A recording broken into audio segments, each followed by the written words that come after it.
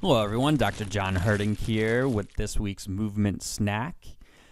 Today, I want to talk about rehab and training program individualization. So, if you walk into any setting in rehab or training and the programs all look the same, run the other direction. Every rehab and training program should be based on the individual.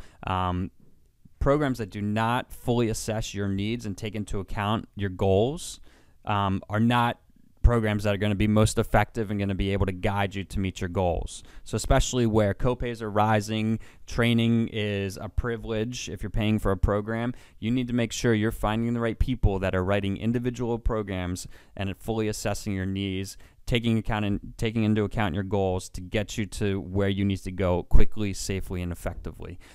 So to sum it up, every rehab and training program should be based on the individual, taking into account your wants and needs. And if you're not finding programs like that, find them that do offer what you need.